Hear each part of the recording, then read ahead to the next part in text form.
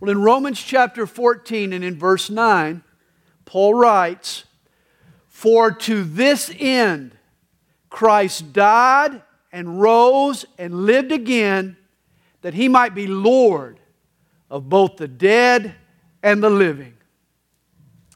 This past week was opening day for the 2012 baseball season. Oh, football is fine. Basketball will suffice on cold nights in March. But welcome back baseball. You're a good friend who's been gone for too long. You know, they say soccer is the world's game. But as American poet Walt Whitman once said, "I see great things in baseball. It's our game, the American game." And in the spirit of Walt Whitman, I see great things in a baseball. This morning, I want to begin by drawing your attention to this leather sphere that we call a baseball. A baseball is 9 1/4 inches in circumference. It's 2 7/8 inches in diameter. It weighs 5 1/4 ounces. A baseball contains a rubber core wrapped in tightly wound yarn. It's covered in cowhide, and it's held together by 108 stitches. But here's what's amazing about a baseball. Did you know a baseball contains 121 yards of 4-ply gray woolen yarn, plus 45 yards of 3-ply white woolen yarn, plus 53 yards of 3-ply gray woolen yarn, plus 150 yards of cotton yarn? Stretch out the guts of a baseball and it extends 369 yards. That's 1,107 feet. That's nearly 4 football fields. Imagine 1,100 feet of yarn are packed into this 9-inch sphere, which perfectly describes this morning's text. The scope of what Jesus Christ accomplished on the earth stretches across time. It spans all of eternity. His words and deeds will be the topic of heaven. Their meaning will be forever explored and never exhausted.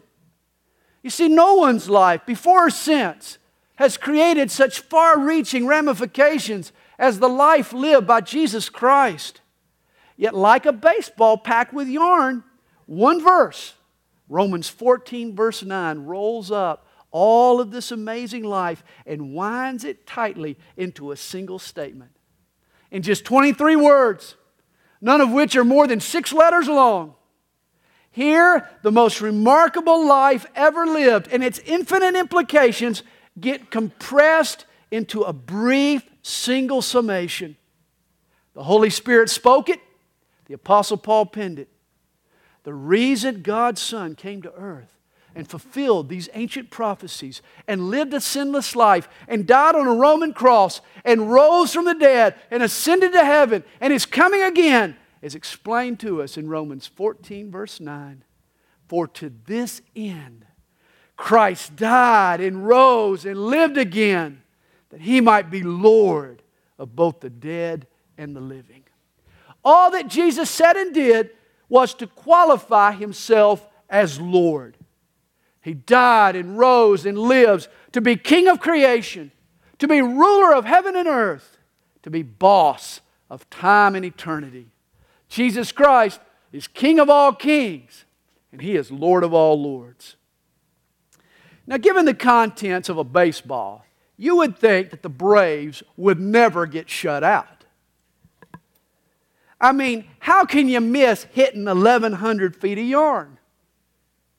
And yet you certainly can, can't you? Especially if it's compacted and it's approaching you at 90 miles an hour. And you can miss the implications of our text this morning. That's why today I'm going to sort of slow things down. I want us to focus on just this one verse. For here's a truth that you and I need to knock out of the park. To this end, Christ died and He rose and He lived again, that He might be Lord. You see, shortly after His birth, Jesus was paid a visit by foreign dignitaries. Matthew tells us that the wise guys rode into Jerusalem and they asked the Jewish authorities a question. They said, "Where is He who has been born King of the Jews?" You see, these mysterious magi, they were Persian priests, and they had been tutored by the Hebrew prophet Daniel. Daniel had predicted that the Messiah, He would come, a king, a deliverer. He would be born in the land of Israel. This king would rule the whole world, both Jews and Gentiles alike. Jesus lived His whole life under the shadow of this and other Old Testament prophecies. In fact, shortly before His death, Jesus rode a donkey into Jerusalem to the cheers of the crowd.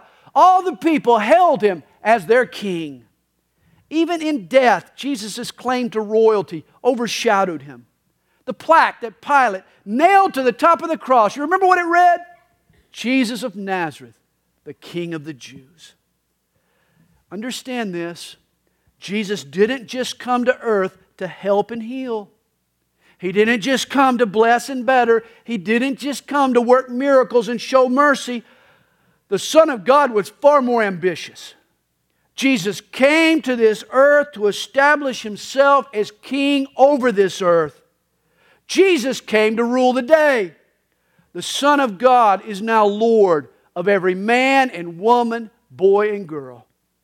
And yet too many of our contemporaries today miss this point. Oh my. Like Dan Ugla waving at a slider on the outside corner. Poor Dan. Folks today, even so-called Christians today, they whiff at the very reason Jesus died and rose and lived again. People think of Jesus as their very own tour guide through life. Oh my, it's His job to present various options so we can decide where we'd like to go. And then get us around safely and then even make us comfortable on the way. Oh, folks don't mind being led around as long as they're in charge. But when somebody starts to set the agenda for you, when somebody else starts telling you what to do, that's when a lot of people are going to get off the bus and find another tour guide. One thing is certain, the people alive in Jesus' day, they sure didn't miss the point. His enemies didn't whiff on Jesus' intentions. They knew exactly why Jesus came. From the outset of His ministry, Jesus was a threat to the powers that be. He challenged their authority. While on earth, Jesus upset the apple cart. He shook the Jewish status quo. You remember, He tossed the temple merchandisers out on their ear. He ran roughshod over legalism and ritualism to expose it for the straw boss that it was. He humiliated the religious scholars with insightful answers to their stage-to-stump questions. Jesus called the pompous Pharisees hypocrites and whitewashed tombs and sons of hell. Author Jim Gillis, he sums up the first century perception. He says, "No man ever made more trouble than the gentle Jesus, meek and mild." Realize, Jesus didn't come to fit in. Man, He came to take over. He didn't toe the line. He drew a line in the sand. Jesus came to be boss of the neighborhood. And this made the establishment so uncomfortable that they consorted with the Romans to plot His execution. Dorothy Sayers, she writes this about Jesus: "To those who knew Him, He had a daily beauty in His life that made us ugly. And officialdom felt that the established order of things would be more secure without Him. So they did away with God in the name of peace and quiet." In fact, when the executioners led Jesus to the hill called Calvary, you might have thought He was going away quietly. In reality, He had one final battle to fight. Jesus took on the fiercest fiends of darkness, and He triumphed over them all. Satan He crushed, death He defeated, hell He conquered, the grave He opened. And again, what was His motive? Well, listen to Philippians chapter 2. Jesus became obedient to the point of death, even the death of the cross. Therefore, God also has highly exalted Him and given Him the name which is above every name, that at the name of Jesus, every knee should bow, of those in heaven and of those on earth and of those under the earth, and that every tongue should confess that Jesus Christ is Lord. Jesus rose from the dead to be Lord of every person in heaven, in hell, and even on earth. In Paul's New Testament letters, he refers to Jesus by an interesting title. The apostle calls him the last Adam. You remember in the beginning when God created the heavens and the earth, He gave dominion or the responsibility to rule to the first man, Adam. But the first Adam blew it. He sinned and he forfeited his God-given dominion. I've heard it said the problem in the Garden of Eden was not the apple on the tree, but the pear on the ground. In disobeying God, Adam and Eve asserted their own independence. They chose to be their own God. It reminds me of the patient in the insane asylum. The psychiatrist asked him, he said, "So you say that you're Napoleon Bonaparte?" The patient said, "I am." The doctor said, "Well, how do you know?" The patient kind of bristled up. He answered dogmatically. He said, "Because God told me." All of a sudden, a voice from down the hall shouted out, "I did not." It's sad, but lots of supposedly sane folks live their lives as if they were God, as if they were their own Lord.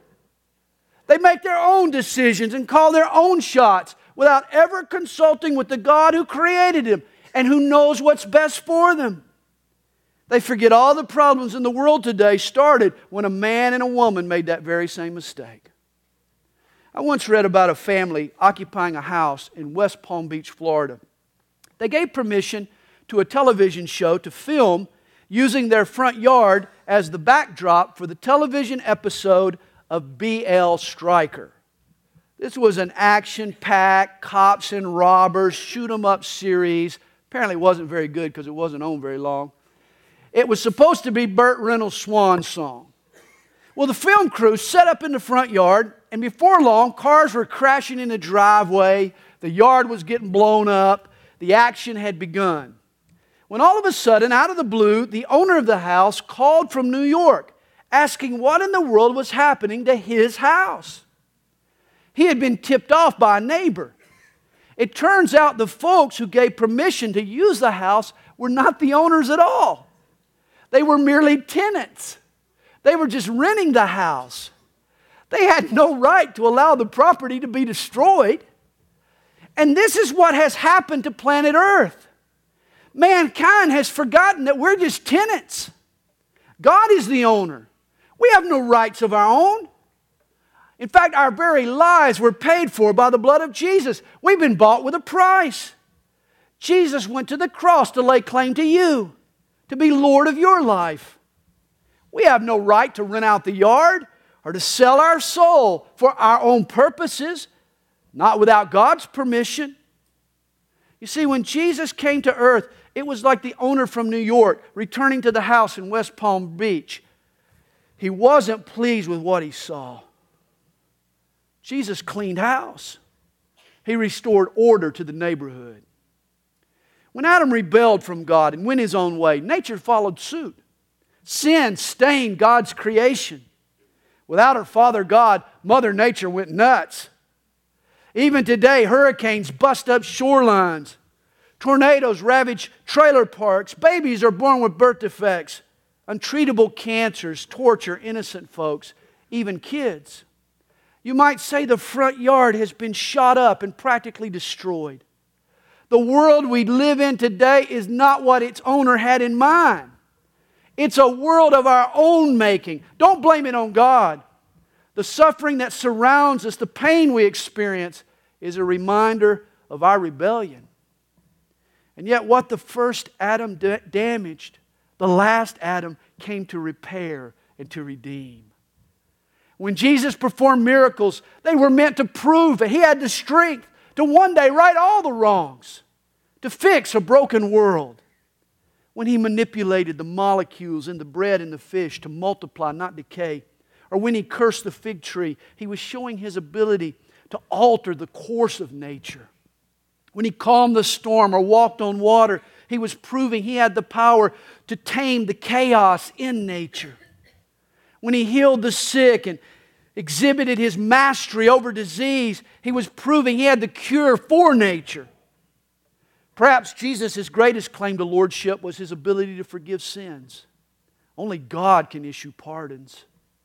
C.S. Lewis observed, Jesus went about saying to people, I forgive your sins.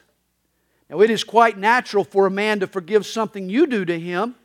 Thus, if somebody cheats me out of $5, it is reasonable for me to say, I forgive him. We will say no more about it. But what on earth do you say if somebody cheated you out of $5 and I said, that's okay, I forgive him? I mean, a sin is an infraction against God. It's an assault on His authority. That's why only God can forgive sins. And this is where the Jews took offense. In Luke 7, verse 49, they questioned Jesus. Who is this who even forgives sins? In other words, who does this guy think He is? Only God can do what He claims. And yet that was exactly the point. Jesus was God. The last Adam took back the dominion that the first Adam had lost. The rightful owner of the universe took back control over nature and disease and even angels and demons. When the angels appeared to minister to Jesus, it was apparent that He was Lord of heaven. When He cast out demons, could anyone doubt He was Lord over hell? And finally, when Jesus conquered the ultimate foe, when He escaped the sickle of the grim reaper, the corruption of death, He proved once and for all by His resurrection that He is not a man to be trifled with. Jesus is Lord.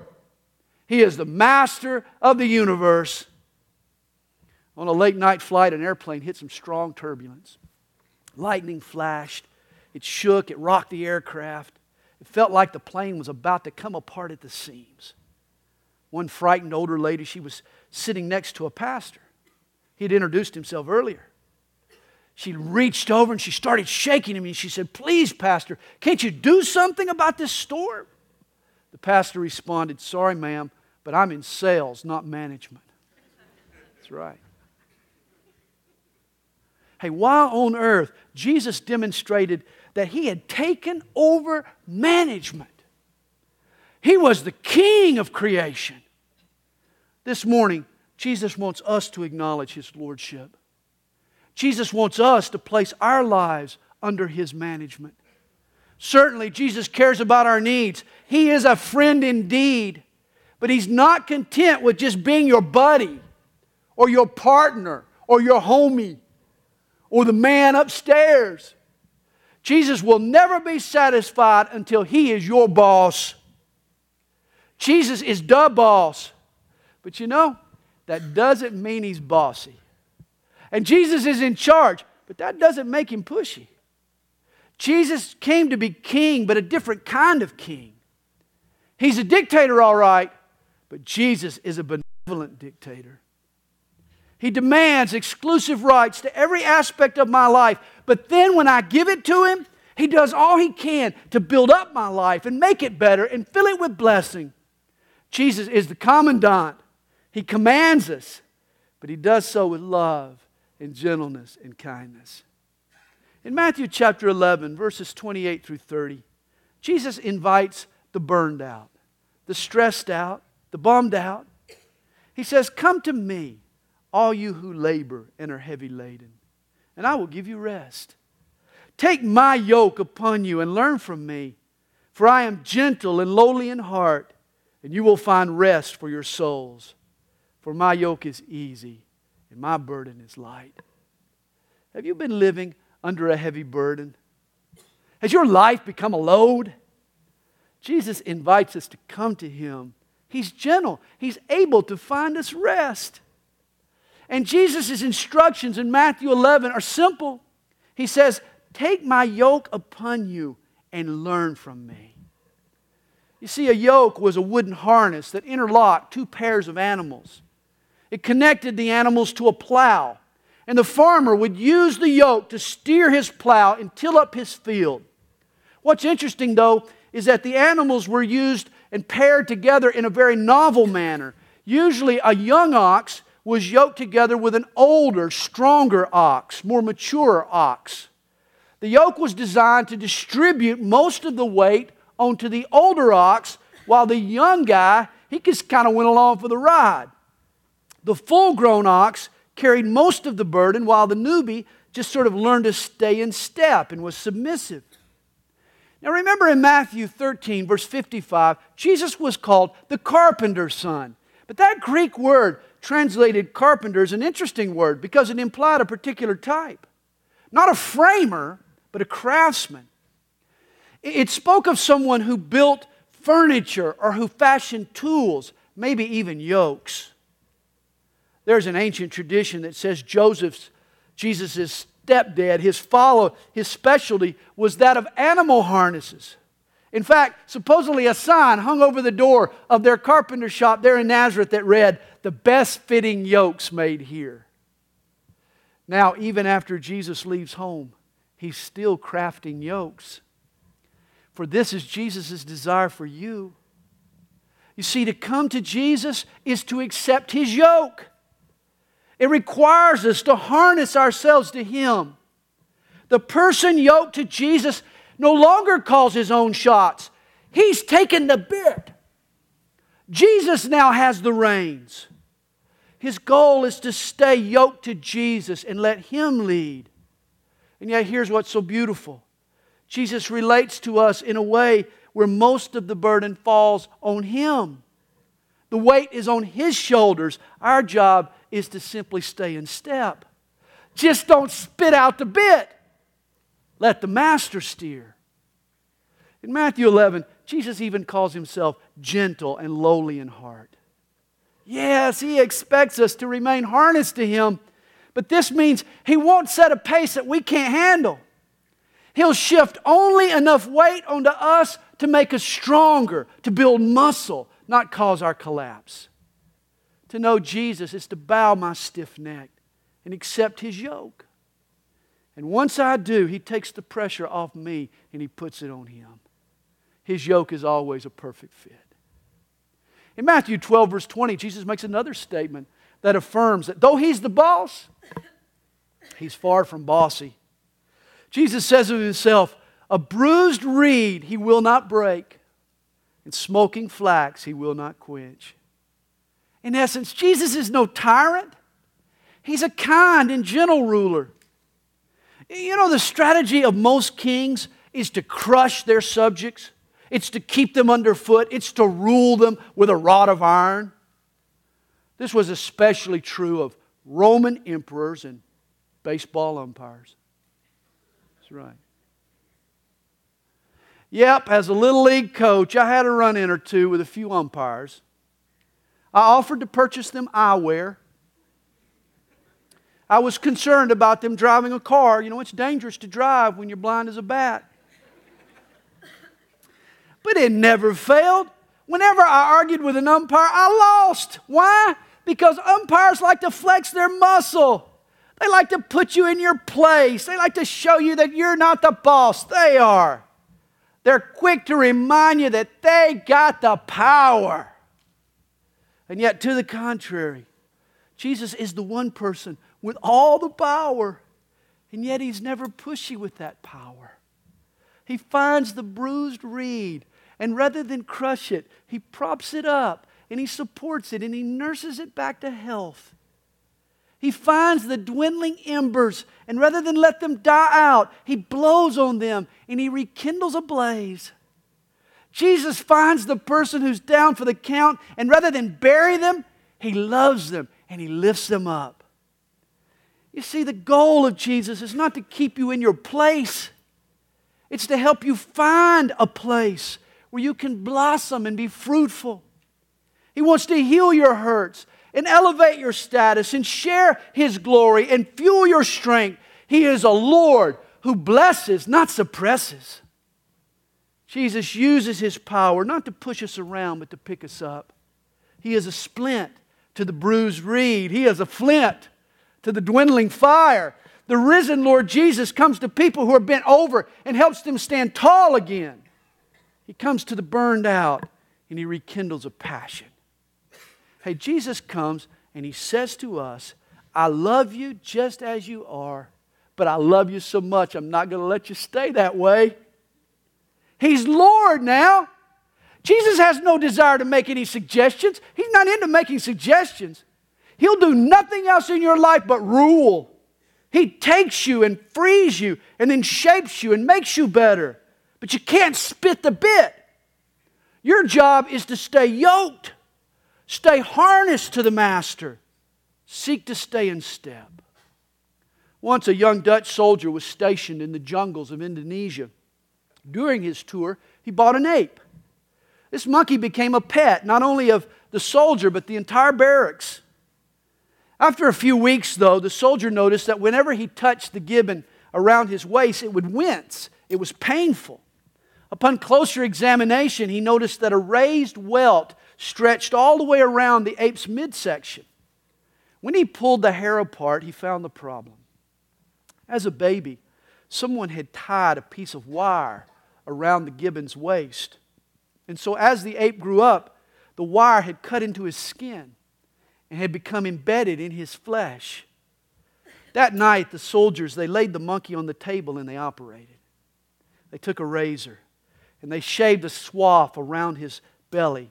And then they slowly cut into his tender flesh. It was obviously painful, but the monkey seemed to understand.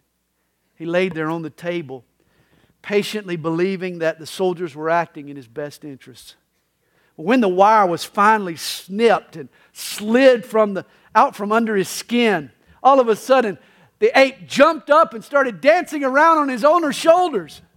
From that moment onward, the man and his monkey were inseparable friends. Later, this Dutch soldier, he said that the experience marked a turning point for him personally. At the time, he wasn't a Christian, and he was deeply mired in a lifestyle of sin. You could say he'd been monkeying around. A chain of guilt was squeezing him and cutting into his happiness. He longed to be free and joyous again. And after serious thought, he surrendered his life to Jesus. And the Lord performed heart surgery. He cut into his flesh and He pried out some harmful habits. It was painful, but the operation was necessary. And it released him from his sin so he could dance again. Hey, perhaps you're longing for a similar release. You have a band of guilt choking the life out of you. Oh, come to Jesus, my friend. Lay it all at His feet. Let Him snip the guilt and set you free and get your feet to dancing again. Jesus is the boss who is never bossy. A small boy, he was sitting in church one Sunday with his mom. The pastor was preaching a sermon entitled, "What is a Christian?" Well, this pastor, he knew how to stir a crowd. And as he spoke, the crowd just kind of grew with intensity. Numerous times he would pound his fist on the pulpit and he would ask the question, "Brethren, what is a Christian?" Well, as the tension mounted, the little boy got scared. He turned to his mom and he whispered, he said, "Do you know, Mom? Do you know what a Christian is?" His mom, she patted him on the knee and said, "Yes, dear, I know. Now you sit still and you be quiet." But the boy just couldn't sit still. The passion in the room was just too great. As the preacher closed his sermon that Sunday, his voice thundered again, "What is a Christian?" This time the little boy, he just couldn't stand it any longer. He jumped up in the pew and he shouted at the top of his lungs, "Tell him, Mama! Please tell him!" Well, this morning, it's my God-given responsibility to define for you a real Christian. And it's an easy task. Though the ramifications of it extend to the heavens, the reality of it could not be simpler. A Christian is a person who has the bit in his mouth. He's yoked to Jesus Christ. A blood-bought, forever forgiven, heaven-bound Christian is the person who has turned the ultimate say in his life over to Jesus. He is the person who has embraced Him as Lord. I'm afraid there are too many people in the church today who've been thrown a curveball here. They've struck out on this crucial truth. Jesus died and rose and lives again to be Lord. Not just your friend, not just your Savior, but to be Lord. Don't assume that you're going to get to heaven just because you walked the aisle as a child. Don't assume that just because you signed a membership card, that's going to get you in heaven. Or that you got baptized sometime in your past, or you took a communion, or you went to a confessional, or you even won a pin, an attendance pin from church. You went so much. Don't think that's what's going to get you to heaven. Don't think that even you asking Jesus to forgive your sins is going to get you to heaven. Of course, you should pray such a prayer and ask for forgiveness. Just know that Jesus doesn't forgive who Jesus doesn't control. You've got to embrace Him as Lord. You've got to turn your life over to Jesus. He died and rose and lives today to be Lord. Baptist pastor Vance Havner once wrote, "I came to Christ as a country boy. I didn't understand all the plan of salvation, but one thing I did understand, even as a lad, I understood that I was under new management. I belonged to Christ, and He was Lord." The reason Jesus Christ came to earth and died on a Roman cross and 3 days later rose from a buried grave, and the reason He's coming back again is not just to bless, not just to heal, not even just to forgive us of our sins. No, He died and rose and lives today to be our Lord. And so I ask you, will you surrender your life to Jesus today? Will you make Him the Lord of your life? Will you trust Him enough to take the bit and tie your life to His reins? This Easter Sunday, will you embrace Jesus as the living Lord of your life?